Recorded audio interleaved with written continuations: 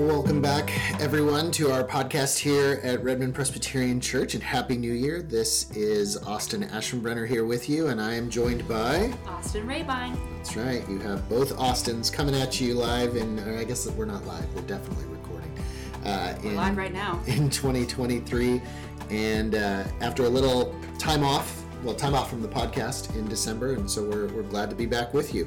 I think the last time we recorded an episode or had one available was late November, and since then we have made it all the way through Advent and Christmas and New Year's, which even just saying those things in order makes me tired, and that's where we find ourselves. Here we are at the beginning of the year. We want to talk a little bit today about our new sermon series that we're kicking off this coming Sunday that will carry us through January and February, but not just to tell you about our sermon series as a form of a commercial, but really kind of to talk about some of the themes about what we're going to be learning and why these things seemed important to us. So before we dive into all of that, Austin, how are you doing? How was your holidays and your break? Where are you coming at? Where are you coming to us from today? How are things going? Yeah, break was great. I felt really, really relaxed that I would be very energized coming back to work, and then I got here. That wasn't the case? And now I'm like, can I have 2 more weeks, please? Yeah. So I think January is the month where we all pretend to do things.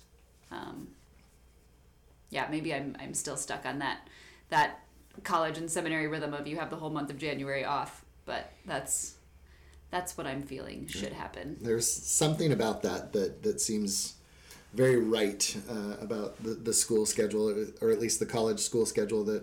January, I don't think I've talked to a single person who, after the new year, and after the day off or the day or two off wears off and we all have to kind of click back into some semblance of normal. I don't think I've talked to a single person who has said like, "Oh, I'm ready to go. I'm rested. I'm energized. I'm." No. Almost universally seems to be a sense of we're spent. Making our way through the holidays might be joy filled, might be wonderful, but it's always tiring. And then we take a few days to rest, and it doesn't feel like enough as we then try to start back up for the new year. And it always feels like the new year comes in like a tidal wave. Like it doesn't just be like, oh, it's Monday or it's time to start your week. It just feels like it's like, surprise, remember you didn't plan anything yet for the next 4 months. Right. Here are all these things that you've deferred that are now waiting for you, and the circle back. Yep. And they're not just kind of at that low level of urgency. They're already boiling, and you have to jump into action quickly. So that's good to know. That's where we're both coming to you from. Typically, we've begun the podcast with questions about what's a space we're enjoying or a place.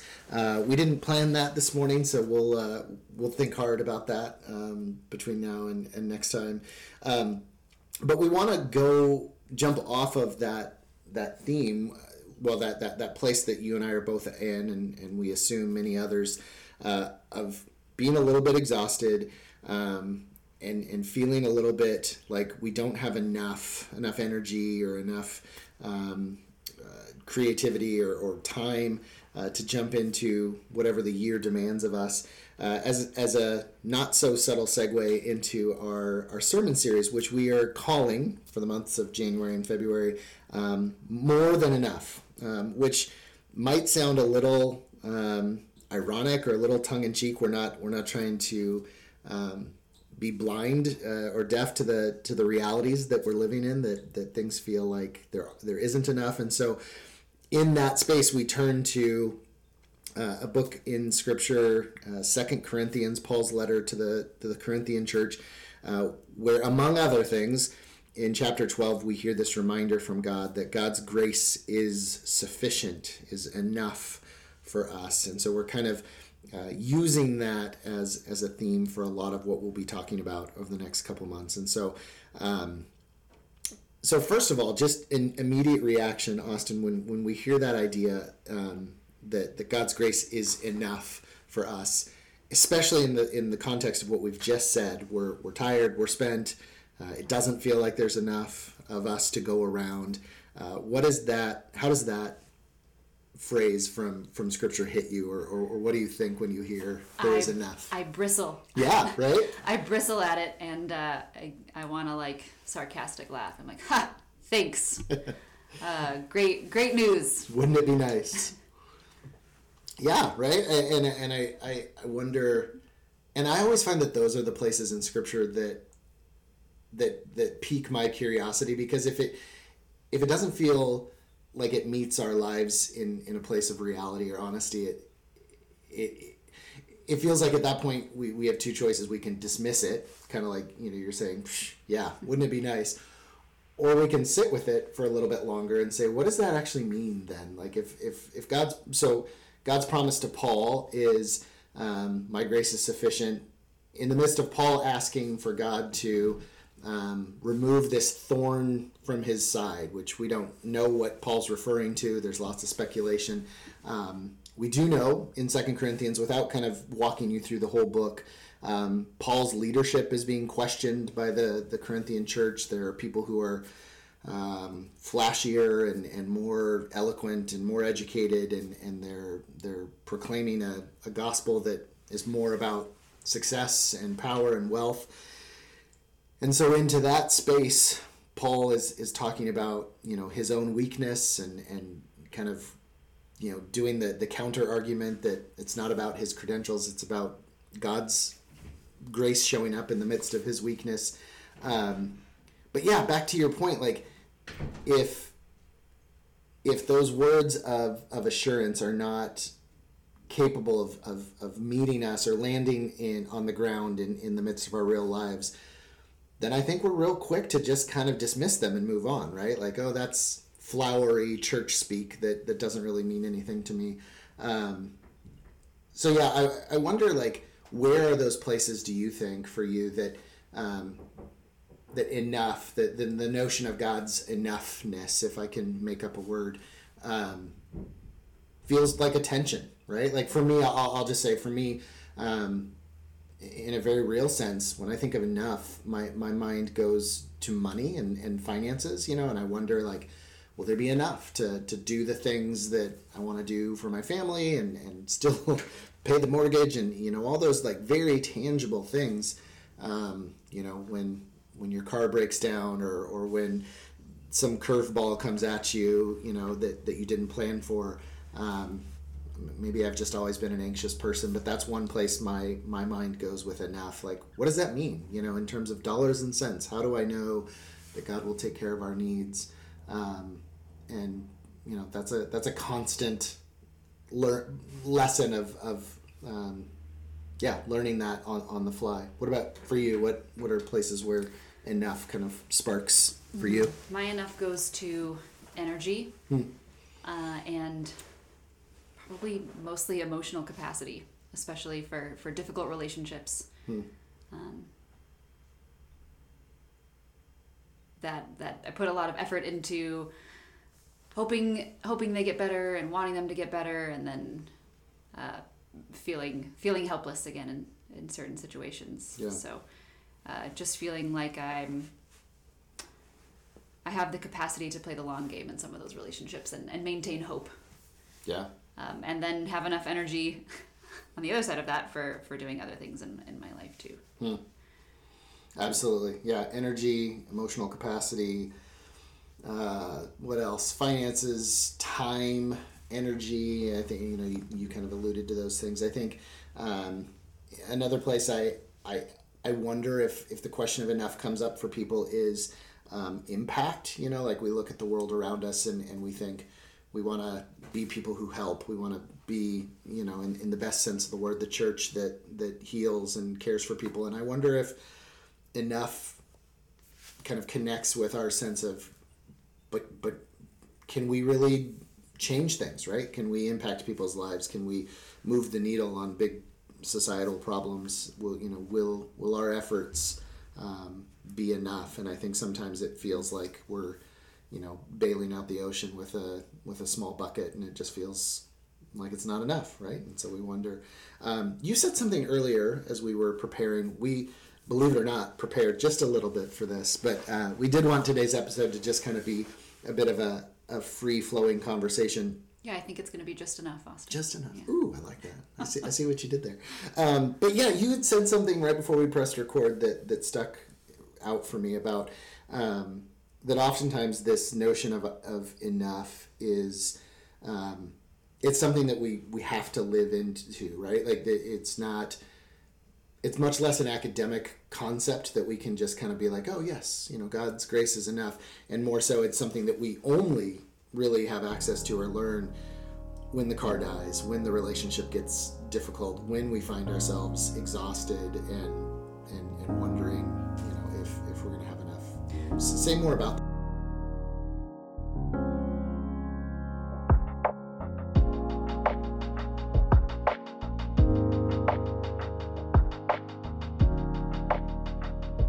that. Yeah, I think some things can be true only in certain circumstances. So, for example, someone who has never experienced neediness in any way can't look at somebody else who has experienced a lot of need and struggle and say, don't worry, God's grace is enough for that. Or like, don't worry, we all have enough. Because that just completely minimizes the situation that their friend is in that they obviously do not understand. It's like Brene Brown's empathy. It doesn't work. It doesn't land. The same way that someone who is not struggling can't tell someone who is struggling that, don't worry, your struggle is, God forbid, making you more like Christ, or you're going to learn a lot from this. Ooh. That is just the worst thing you can say to someone. But if it's the person who's struggling that says, you know what, I'm actually learning a lot from what I'm going through right now. Right.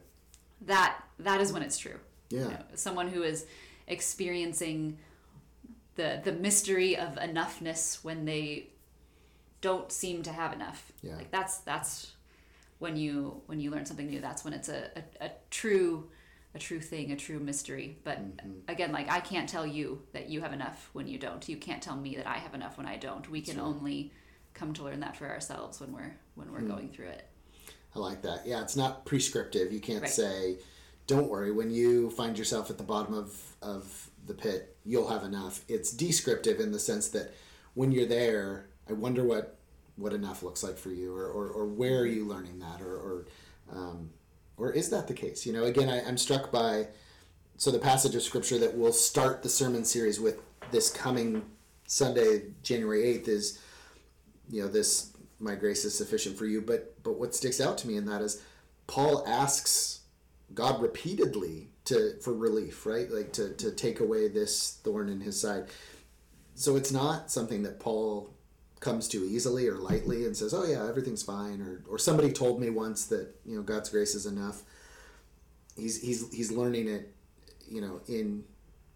in process, on the fly, or in the midst of his life. And so I appreciate what you were just saying, that we don't come to this conversation well rested and full of energy.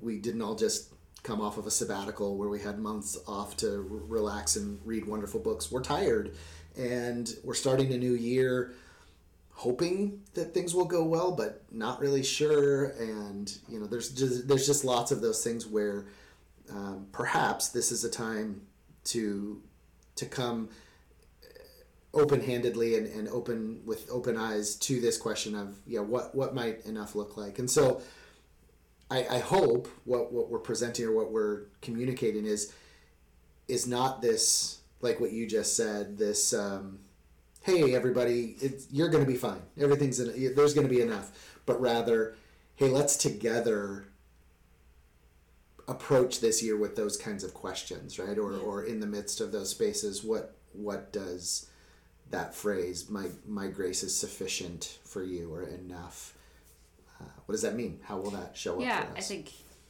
something we've also been talking about is living in tension, rather than having to figure things out right away or decide on something right away. So hearing that God's grace is sufficient for us, or my power is made perfect in your weakness is another one. Yep. That comes right instead after. of just accepting that as good news and feeling jolly, or completely writing it off because that is missing our lived situation. Right. How can we let that be something that we're wondering how it might be true? Right. And Which I think, sorry to cut you off, I think is a much more healthy and generous place. Because when you were just saying a bit ago, you simply can't come to somebody else who finds himself in a place of need or exhaustion or pain and say, God is enough. You're going to be fine, because that trying to paint a silver lining on somebody else's cloud or whatever, it's dismissive, it's dangerous, it's harmful, it's not using scripture to gaslight a little bit. Right. Like, no, you thought you were in pain, but don't worry. Everything's fine. God says you're in a good spot. Right. And ultimately it's not loving, right? Like if it's between you and me, it allows me to stay distant in a place of safety for myself, and I don't have to get anywhere near your pain or struggle, because I can just kind of lob, bumper sticker theology at you and walk away, leaving you in this kind of place of disorientation going, wait a second, and so to draw near and to say, let's together ask the question, hold these things open, explore what this might mean. I think whether that's something we do here at church on a Sunday morning, whether it's something we do with our neighbors or friends or people who we're in relationship with, I like the way you frame that, because it feels more loving, feels more honest, feels more like what we're called to do. Well, that phrase, what it might mean, I think is essential. And coming off of Christmas, thinking about Mary and wonder, and I love that state of mind that Contemplating Mary gives us, of wondering how this could be, wondering how this might be true, and that leaves room for all sorts of new ideas. And going back to 2 Corinthians, in my very preliminary research and interaction with the book, it seems like some of the other the flashier people that the Corinthians are listening to are preaching a gospel of success, in a way that they think not only that Paul is not enough in himself, but that like the gospel is not good enough if it's not giving us what we need. And just minimize that whole cross thing, right? A little bit of that prosperity gospel. And so like if we're saying, no, we really don't have what we need, I want to question that in myself without feeling dismissive to other people's needs, and say like, am I seeing my needs in a correct light? Do I really need the things I think that I need? And what does it mean for God's grace to fill in that gap in a way that I can be content when things are not okay yet, right, or are not going to be for a long time? And that's something that I've absolutely been sitting with personally and don't have an answer with. So come sit with us. Exactly, that's the invitation, and I think you summed it up well there. That we get to step into that. I mean, the hope, the good news, the promise that we do hear in that is that God is with us, that God does not abandon Paul in his pain or in his struggle, in the same way we can lean on that truth that God is with us. What does enough mean? What does it look like? That we don't know, and that we get to walk that road together and do that prayerfully and thoughtfully. And again, the last thing that I want to hear or that I want to preach or put out there is, hey, don't worry, everything's going to be just fine, kind of thing. But rather to say, we're tired. We might be anxious about the road ahead or what enough looks like. So let's bring those things together to God and explore what that might look like. So that's where we're headed. This is a short little episode. I think we're right around the 20-minute mark right now, and so we'll move towards the wrap up here. But we do hope you continue to join us, whether that's in worship on Sunday mornings here at Redmond Presbyterian Church or online as you follow along. Most of all, because we'd sure love to invite you to be a part of this conversation, you being the listeners out there, to join us in exploring what does enough look like? Where are we asking those enough questions? Where does that hit you? And perhaps what are you learning as you bring those questions to God and in prayer? So what do you think about all that?